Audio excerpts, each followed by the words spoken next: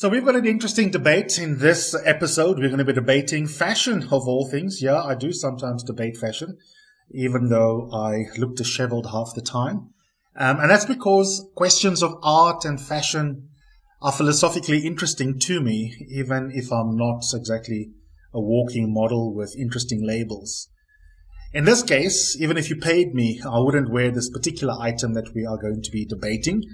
It is something that you must Google right now. So put this podcast episode on pause so that you can Google the image if you're not familiar with it, because you have to see it before you listen to the rest of the podcast. Balenciaga Distressed Paris Sneaker Limited Edition. So it's a sneaker limited edition, and more like homeless chic by Balenciaga. So just Google something like that, and I want you to have a look at that image and then come back and continue enjoying the podcast.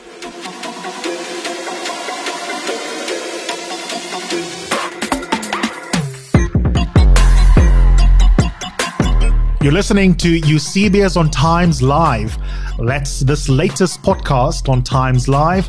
And it's me, Eusebius McKaiser, exploring the major issues of the week.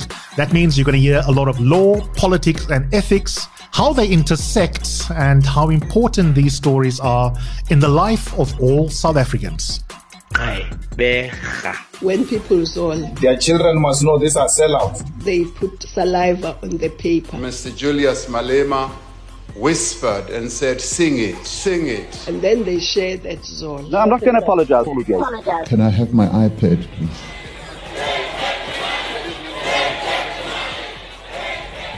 So they stole it.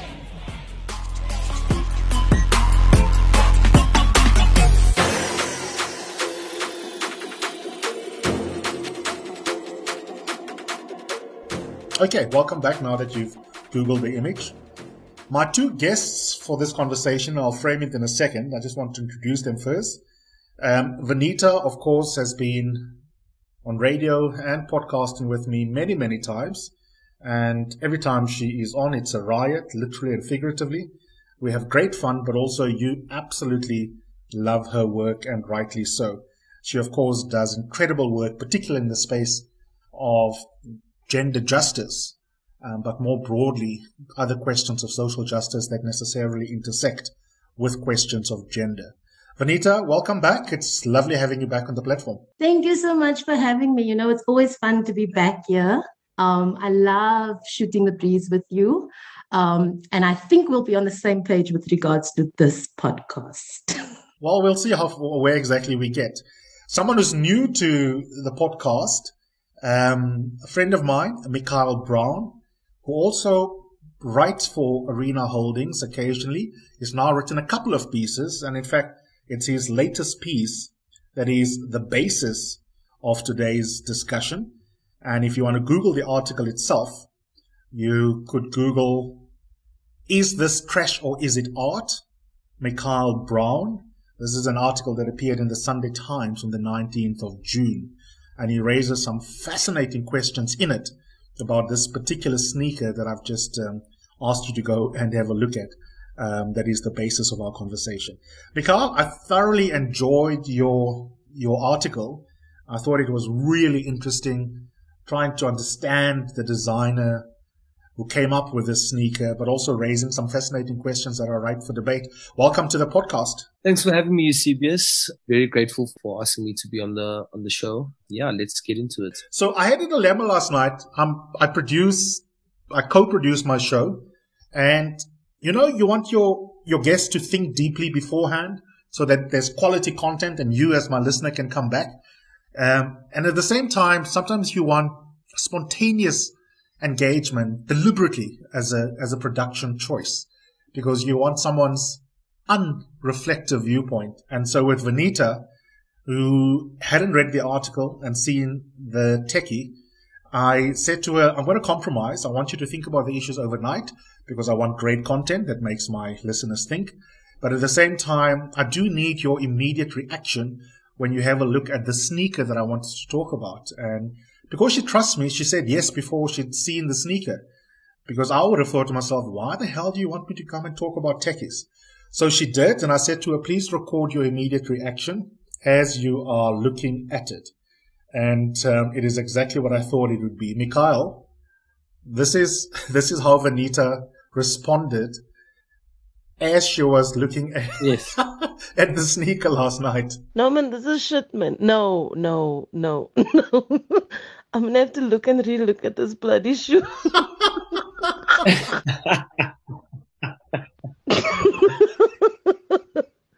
No, man. Hypo. No.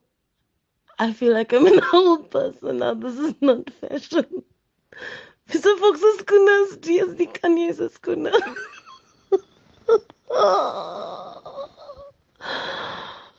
Okay, now I definitely want to be on the podcast tomorrow. Oh my God.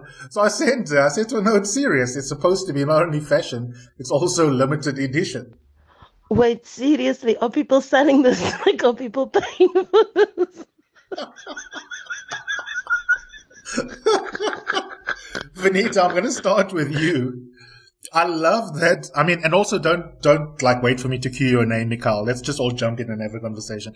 Why was that your reaction? And now that you've read Mikhail's very earnest attempt to rethink his own response to that homeless design, 12 hours later, do you think that this is art? Look, I will be the first person to admit that I know nothing about art. But I will say this. Obviously I saw the picture first and you heard my response. I then went and read Mikhail's article and then read a few other articles as well. And I see what was sort of being tied. But I think also because one of the things that I do, I work with people who live and work on the street. And the laugh react obviously was my first response. And then when I started applying my mind, there were quite a few things that came up for me. And the first thing that was problematic for me, even though based on the article that Mikhail wrote, there was an attempt to explain the designer's thought processes that went into it. It just smacked of poverty porn. It kind of made me think of those CEO sleep outs. And that was my very, very, sort of secondary response. I saw what are they called? Gosh, the NGO that is also, in inverted commas, selling actual shoes that were worn by people who live on the street. Salvation Army, that's what they're called. And I thought that probably would have been something that I would subscribe to more so than this kind of fashion house bringing out this item and charging people the equivalent of 30,000 Rand for a hashtag limited edition. Would you buy it as a piece of fashion if you won the lottery and you could afford to pay that much for a pair of sneakers? Would you buy it, Vanita? I would not, but it's simply also because honestly I don't give a rat's ass about things. So, for instance, I wouldn't buy a Louis Vuitton bag for 60,000 Rand simply because I'm always throwing my stuff on the floor and kicking it around. And I wouldn't want to be so caught up in the idea of saving a piece of article or functional thing but you've seen the design. It's not like you can get it dirty. Yes, I know. But like, what is the risk? What am I wearing with these shoes? Mikhail, I want to bring you in here. There are obviously lots of questions, Mikhail, but what do you say to what some of Vanita has said? Look here, fashion is always and will always be something that is entirely down to the individual. You kind of you wear what you want to wear. I always believe that people should wear what they want to wear. But yeah, the sneaker itself is a hard sell.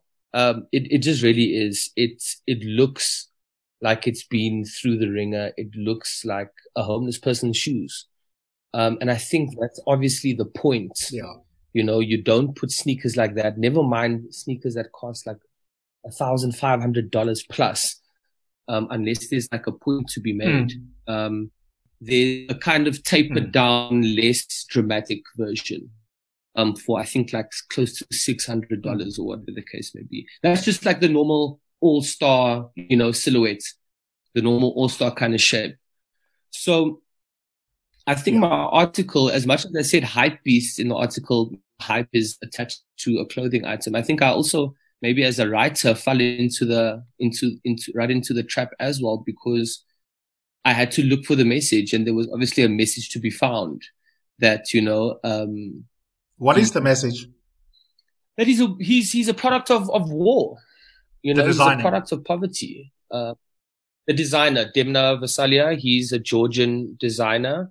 He's from Eastern Europe. He left the war in Georgia to go study fashion at CSM. I mean, not at CSM, I think at Royal Antwerp Academy. And so he's a product of war. Their collection, I think 2 collections ago, had models walking literally in a blizzard. And that was right in the midst of the Ukraine and Russia conflict. So this guy is very heartfelt about, especially conflict in Eastern Europe, and the consequences of war and conflict in Eastern Europe.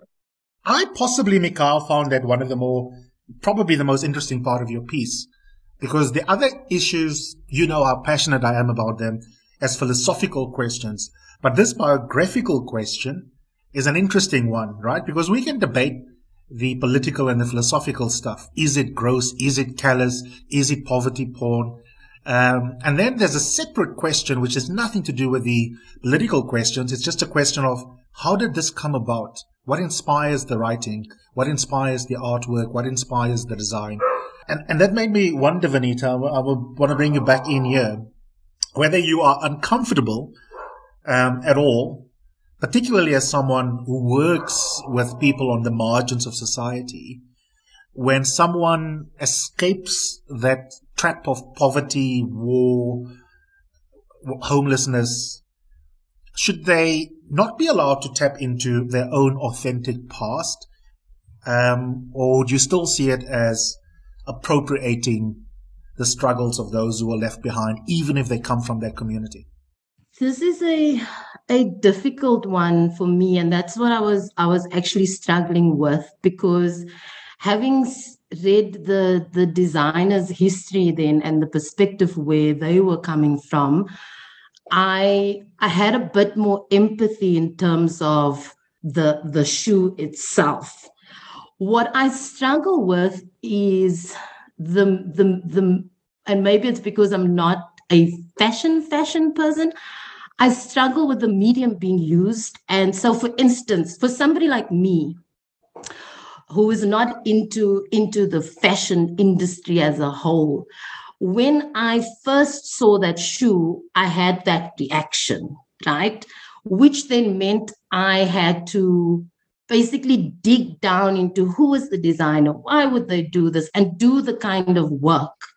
And so when you require people to do that kind of work to understand your message, I'm not sure if that is the right way to go, because not many people will. And we have to look at the effectiveness of the message, because who are you speaking to? Who's the audience that's actually getting this message? And what is the impact of that message? So, like I said, I would have done something with the Salvation Army approach, because for me that had more of a punch than a fashion house distributing this kind of piece. Nicole, what Vanita is saying is interesting. I want you to engage that a little bit. I mean, the telling the story of the designer is tear-inducingly beautiful, but rich kids who buy this, they don't give a fuck. Yeah, like look here, the actual sneaker itself. Number one, let's just get this out the way. I'm not a big fan. Yeah, it's ugly. It's not just ugly. It's overdone. It's another reiteration of the all-star shoe, which it's just been done to death. So for me, it's not even ugly. Ugly is subjective, but it's just overdone. It's boring, in my opinion. But I'm going to say something. I'm going to go back to Vanita's thing because I think it ties in quite nicely. I was having a conversation with my friend about the shoe recently. And we compared it to basically look at Demna. We know his background, especially fashion people. We know his background. We know where he comes from, blah, blah, blah, blah, blah. But he's been at the helm of Balenciaga for over 5 years now. You are not escaping, the clutches of tyranny anymore. You live in Paris. You know, it's almost, we made the comparison. It's almost if Jay-Z released an album today about selling crack. It's like, dude, you haven't sold crack in like 20 years. You are like touching a billy. You need to tell us about Picasso and you need to tell us about yachts and stuff like that and love and your children. You know what I mean? Yes. So I think like Vanita said, the medium wasn't maybe not, I don't want to say appropriate, but it wasn't good enough for someone of his stature. I think that doing a high fashion brand like Balenciaga doing a collaboration with Salvation Army, that's for me groundbreaking. That's something that genuinely pushes the conversation forward and maybe doesn't just, induce a grimace or a laugh from people who don't want to understand the shoe. Never mind, you know what I mean? Just come across it in general. But I just don't think it's very, I just don't think it's very relevant what he did. That's kind of interesting because as much as I think the shoe is ugly and I wouldn't buy it, just on aesthetic grounds, not even political grounds, I think ironically enough, your article disproves what you've just said. And I'm thinking aloud here in the sense that your article digs and digs and digs. There's philosophers in your article. There are framing questions at the beginning that I really, really liked. And so maybe you're an outlier in terms of how you approach this as an individual with a deep interest in these issues. Obviously, the average buyer wouldn't do that. But I'll read the first paragraph from your article. It reads as follows. Where does the distinction between visionary artwork and crass outrage marketing lie? If a piece is received as trash by the consumer, then is it trash? What if the consumer is wrong? Can the consumer be wrong? Now, for me, those are really deep and interesting questions. They are classic questions, but the sneaker gives us an opportunity to ask those questions again. Now, whether that was part of the intention or not, whether we just happen to be clever blacks that are asking nice questions regardless of the intention of the designer. I mean, in a way, here we are. We're putting together a podcast discussion about some really interesting questions about the politics of clothes and appropriation of narrative. So, something has been achieved with the sneaker. And like any good artwork, it takes on a life of its own outside of what the intentions of the artist is. And that's the conversation I want us to have. I want us to just tackle 2 or 3 of those classic questions that are nicely raised and lifted to the surface by your article, Mikhail. The first is the question of art. You keep talking about art in your piece. Can a piece of footwear be classified as art? No, absolutely. Absolutely. I also asked later in the article, does art have to be impractical for it to even be art? And I think that's completely rubbish. Yes. I use the example of the pyramids of Giza being, I mean, they are obviously pieces of art. They are beautiful. They are breathtaking. They are emotion kind of like stirring, but they are crypts. Those are graveyards. Those are the resting places for kings. And that's the practical function of it. They were made solely for that purpose. But you can't tell me if you're going to go and look at the pyramids and say that is an art because they are resting grounds for dead people. You know what I mean? I traveled in 2017, and the first kind of contact I made with this new Balenciaga, Demna's Balenciaga, he released this sneaker called the Triple S, and it was, I mean, the quick draw answer would be, it's a monstrosity of a shoe. It's huge, it's clunky, it's chunky, it's, you know, like kind of hectic looking. But that shoe changed my life. That shoe set me on a new life path. And just because I can wear it to festivals and to lunch and stuff like that doesn't mean that it touched me in a way because of its beauty that I can look at it as art. I mean, you see lots of contemporary artists. I can't remember the name of the guy, but I mean, he put a urinal in a gallery and he called it art. And that's just that. I think that practicality doesn't have to be at the forefront of something being disproved as art. It is a complicated question. I summarized Mikhail's article to my partner, to Nduduza Vanita, and he responded exactly the same way as you. And he said, this is not art. That was one of his concerns. I mean, your response is partly aesthetic and about the ridiculous capitalism behind it, and of course political. His was also a definitional response, and he said basically, whatever this is, besides the aesthetics, this is not art. It is too functional to be art. And he almost rolled his eyes when I asked him a follow-up question, because I think he thought I was going into philosophy seminar mode. I said to him, what is art?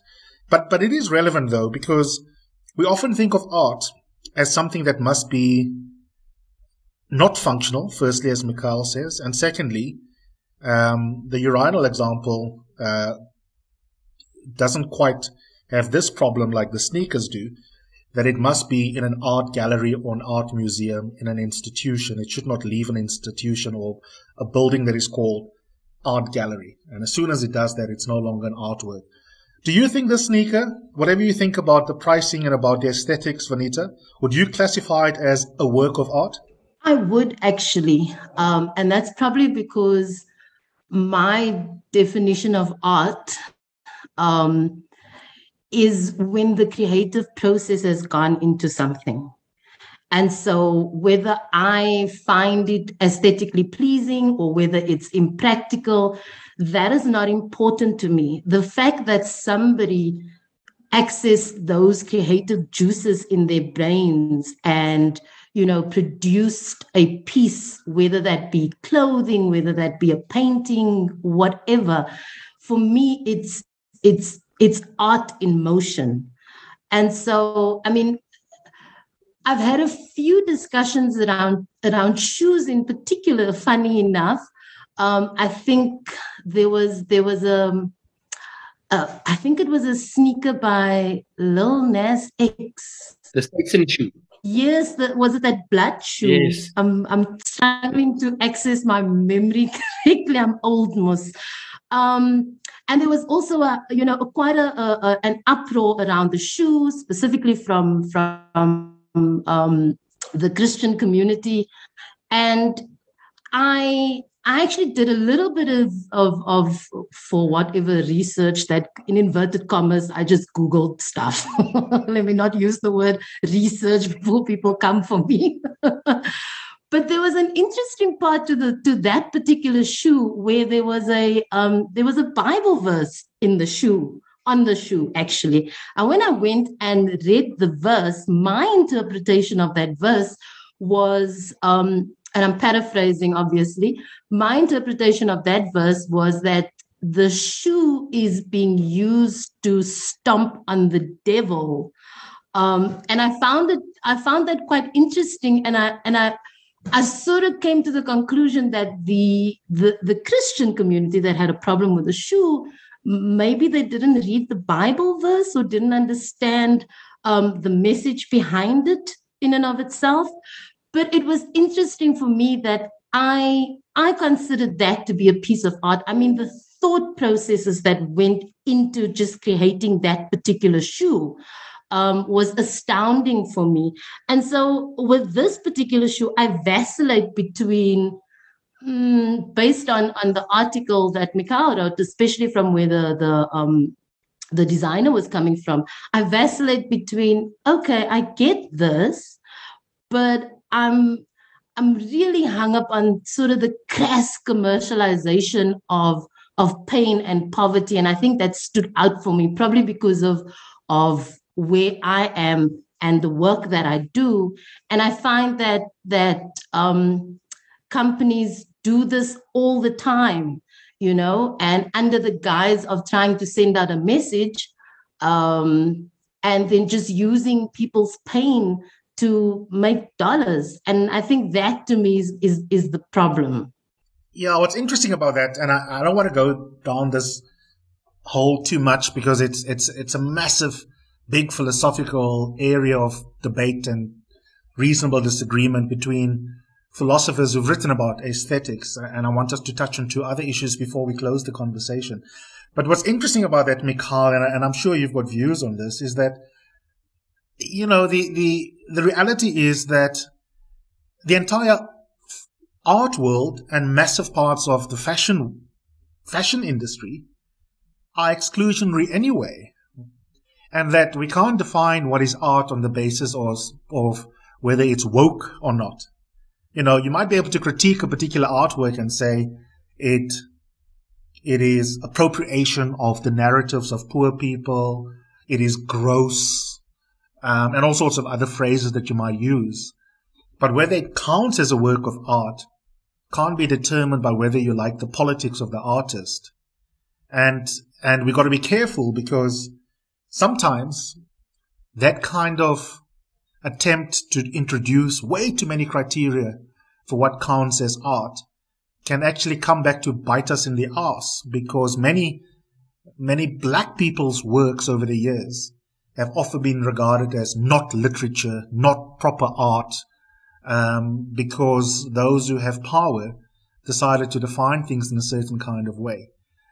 Just reflect for me on that a little bit, because Nduduzo's response, I thought, was an excellent example of how we take old, which is invariably European and white ideas of what is art as a basis for determining what is art and what is not art.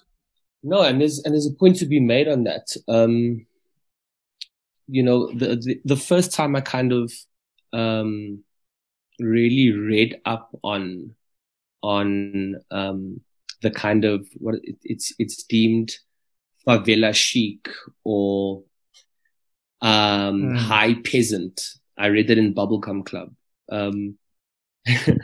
You know, it is cosplaying at poor. But a friend of mine also posed a question to me and said, why do things have to be affordable? Why can't I make a piece of art and it's really expensive? And why does everyone have to be able to afford it? This is what I'm selling my art for. And I kind of, and it resonated with me, because if I'm poor, and I'm a black person, and I put tons of myself and my heart and my creative thoughts and genius into a product, and then I price it out of my entire community's price range. Am I now a sellout because I'm valuing, my art and your creative labor, at a price point where especially in South Africa, probably only white people can afford, right? Am I now a sellout? Do I have to give shit out for free? Do I have to make things cheap for me to have a spirit of Ubuntu as an artist? I don't know. And I'm not sure, but I mean, there's two sides to tell. Art is a very airy-fairy kind of subject. There's not a lot of conclusive kind of things you can have in it. Like I always say, I'm always a critic of Beyonce, right? Saying like she always adopts this African kind of flair. She wears the African pendant, but she never tours Africa ever. And Beyonce can afford to drop her prices to tour Nigeria or South Africa or wherever the case may be. But then I thought no, but why must she do that? That's her fee. That's her fee for performing. I think that's right, Mikhail. I think that's right. I've got one last question, but I just want to know, Venita, whether you're persuaded by that little reflection on Mikhail's part. Surely we can't only consider something art if it is as affordable, Venita, as I'm sure you've got one in your house, that crying white child that is in every black family's house. I do not have one of those. We did have a family that plays together, stays together. So that was Why is our affordability a precondition for good art?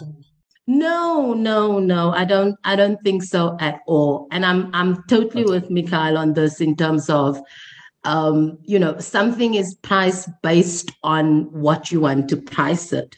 And there was an interesting article I saw now the other day about this artist. I'm not sure where, because I skimmed through the article, but basically what he did, he was commissioned by a gallery to, paint something, and they paid him a ridiculous amount of money. And what he produced was an empty canvas, and he called it exploitation or stealing or theft or something. And just hung it up in the gallery because he took their money and basically gave them an empty canvas. Wow. So maybe I have a career in art if that's what people are doing with art these days. But no, I mean, I'm completely, totally for the idea that I can price something however I want to do it.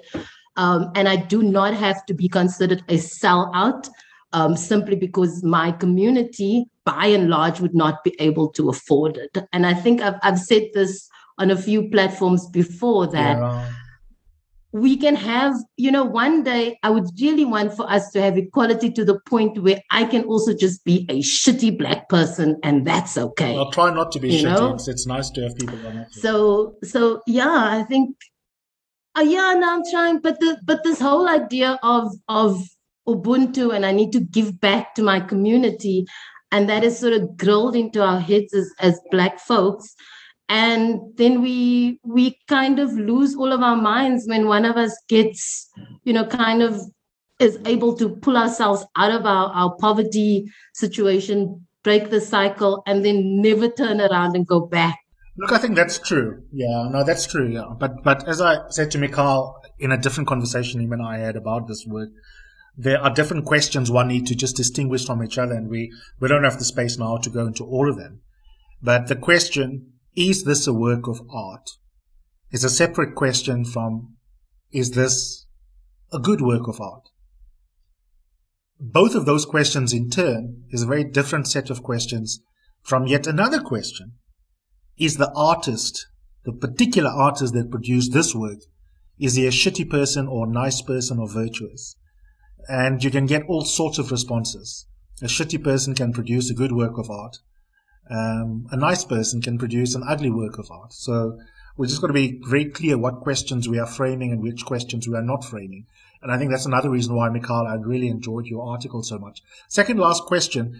I've been thinking about this for the last week, and I couldn't think of an easy way of articulating it, but I'll have a bash at it. We often, Venita, you can start first. We often have this critique of appropriating narratives, and we use that as one way to morally critique the behavior of people and say, don't appropriate culture, don't appropriate the experiences of so-and-so. But then I thought to myself, I think that's right. But we also got to be careful in our wokeness to not unintentionally be anti-woke ourselves. Are poor people, if someone lives under conditions of poverty, like many of the women that are abused that you work with, Anita, that you have to rescue, many of them are homeless. But homelessness isn't their identity. It doesn't define who they are. So if someone else as an artist draws on themes such as poverty, war, I wonder whether it's right to say they are appropriating someone else's culture or experiences. Because when we do that, we basically reduce vulnerable people to their circumstances, don't we, Venita? Yeah, I would agree with you on that. And it's a practical challenge that I myself have to deal with on a daily basis. And I think maybe we need to look for a different word to appropriation for what we're trying to accuse people of doing. And that might not be the correct word, because let me just make an example, for instance. As you know, we work with survivors of GBV, victims and survivors of gender-based violence. And one of the things that we are always approached for is survivor stories, which we as an organization do not do. We do not do that at all. Now, I was in a session not too long ago where we discussed having survivors talk about their own stories. And we were, in agreement at first, as in, no, we are not going to do that. And then we were talking about, but are we removing people's agency to speak for themselves? And I think it's a very slippery slope. For instance, we work with people who live on the street. So we do blanket drives, and we're about to do one this winter. And one of the things that we do is we do talk to people on the street. We do some video recordings and things like that. And the challenge that we have is, people are, yes, you need to get consent. But then the question is, based on the power relationship, how valid is the consent? How do I actually confirm that the person really, really, really wants to tell their story, and it's not just doing that because I'm giving them a blanket and, some warm food, etc., etc. And so it becomes a tightrope that we have to walk, because I'm out here and people would look at me and say I'm appropriating survivor stories because I'm talking on their behalf, but we are also trying to protect. And then there's the issue of, am I removing somebody's agency in my attempt at protection in inverted commas? So I'm not really sure. I think you've summarized the complexity really well. And I guess it is up to this designer who designed the sneaker to really think about what the impact of his work and speaking about his work would be in relation to those refugees that are left behind or are at a different point in their attempt to recover their own humanity and weren't as successful as he is. Mikhail, the last question goes to you about your 3 articles you've written. And I just want you to, I suppose this could have been the first question, but I'm also glad I left it to last. Why is it important for someone who's a political animal to care about this conversation? And why and how do questions of fashion relate to politics? Because someone might think that this is a conversation only private school, Model C, Sacred Heart College kids can have. If you're an Alex, you don't really give a damn. But you are deeply political and you come from a very political family. Why is fashion not a conversation theme that should be left to only a few people to have? Primarily because everyone wears clothes. If you wear clothes, you are taking part in the fashion industry, whether you like it or not. There's that iconic monologue by the character Miranda Priestley in Devil Wears Prada about no matter how you want to frame yourself as taking yourself too seriously to care about fashion, the garments on your back were probably chosen for you by a group of people in a room 4 years before you saw them. So if you wear clothes, you are part of the fashion industry. They serve many different functions. One is to robe you, to clothe you, to protect you from the elements. The other is, so that's the functional thing. Shoes are meant for walking. A jacket is meant for keeping you warm. So they are very functional. They are extremely, extremely necessary in your everyday life. Then there's the more layered kind of meaning of fashion and pardon the pun. Yes, and the style. For example, with politicians, optics are often the leading factor in whether someone's decision sways your way or the other way. I mean, for example, the same way, even if a politician smokes, you don't want to be seen smoking. If a politician, the outfit that they wear, they are saying something before they even open their mouths. When Julius Malema likes to rock the red beret and the overalls, we immediately think, oh, revolutionary, disruption. But when he wants to be statesman-like, he doesn't dress like that. He dresses in fine suits. We've seen it on TV. And it says something. So I think, number one, if you wear clothes, sorry to break it to you, you're interacting with the fashion industry. Number two, they are literally the visual representation of yourself, whether you like it or not. Absolutely. Before you open your mouth. So someone, for example, which comes back to the Paris sneaker, for the untrained eye, I suppose, if someone had to be seen walking through Hyde Park, and this actually happened to me because I like the grunge aesthetic, the kind of but more rugged aesthetic. I'm wearing maybe some high fashion cool items, right? Walking through Hyde Park. Chances are I'll be, and that's maybe one reason amongst many, chances I'll be followed around the store to make sure I'm not stealing anything because I kind of maybe look like a vagabond or a vagrant or whatever the case may be. When in reality, this is extremely high fashion.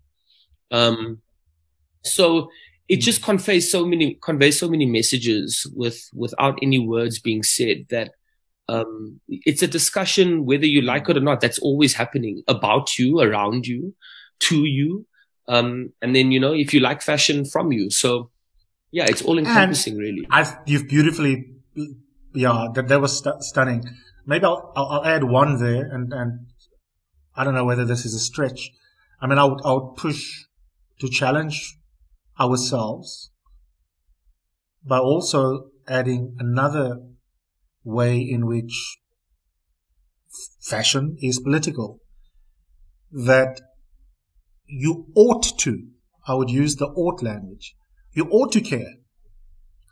Because just as we had to deal in the 80s and 90s sharply for the first time with child labor that goes into the making of cheap T-shirts that get dumped here, just as the president tells us in the State of the Nation, exploiting politically exactly in the way that you are mentioning, Mix, the value chain of local production by saying my suit was made just down the road. You got to ask questions about where the stuff on your body comes from. And it may be a lust when you are worried about water and electricity, but our lives are complicated, isn't it? And just as we are told, you need to know where your diamond comes from, or how many children died in the making of your cell phone.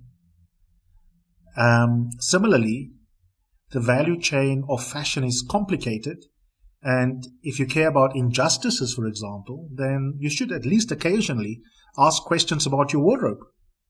No, of course. I mean, sustainability in fashion, and it's sustainability, I would say, in today's day, is fashion. It is the same thing that they are taught as kind of the bottom line in fashion school and stuff like that.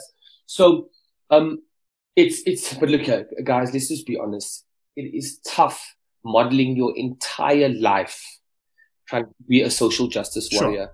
You can protest. Yeah. You can protest to your heart's desire. If you own an iPhone, then guess what? You have taken place in child labor. You know what I mean? Or you implicated. Yeah. You're implicated. So it's hard to model your entire life, especially if you live in like a kind of a metropole like Johannesburg or something like that, around being a social justice kind of activist.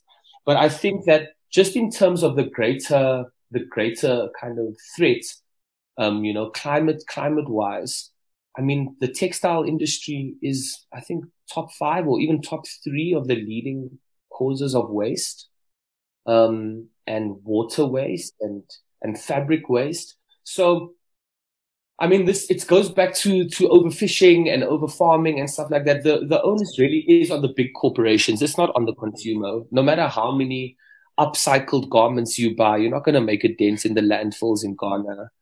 But the conversation is there. The second the consumer doesn't want to buy fashion garments that were unethically, produced, then the market will slowly deteriorate. So, and I always think there's nothing wrong in being conscious. I think it can be a burden, sure, but I mean, you're a little bit more free than you were yesterday if you think about that type of stuff. 100%.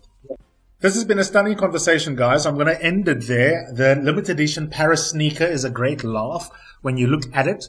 And clearly, once you think about it, it gives rise to so many different questions. Aesthetic questions, questions about capitalism, questions about exploitation or not. Whose narrative is it anyway? And if you overcame hardship, is it wrong later in life to go back to your roots in the making of your product as an adult now that you have a new life for yourself? And then, as you heard in the last couple of minutes from Vanita and Mikhail both, that there are also really interesting and important political questions that are enmeshed with questions of fashion. And I think that is a good reason to not overlook the quote-unquote lifestyle or arts supplements in your local newspaper, because chances are you might miss an opportunity to read an essay like the one Mikhail has written. Mikhail and Vanita, thank you so much for coming on. I've thoroughly enjoyed the episode. Thank you so much. Thanks so much for having me. And again, Mikhail, a really, really, really wonderful article. It's definitely thought-provoking. And I'm glad, Eusebius, you got us together to discuss this. I really appreciate it. I will not be buying that sneaker, though. Not because I cannot afford it, but just on principle. Yeah, I won't buy it for a different reason. It's ugly as hell. Even if it was at Pep stores, I wouldn't buy it.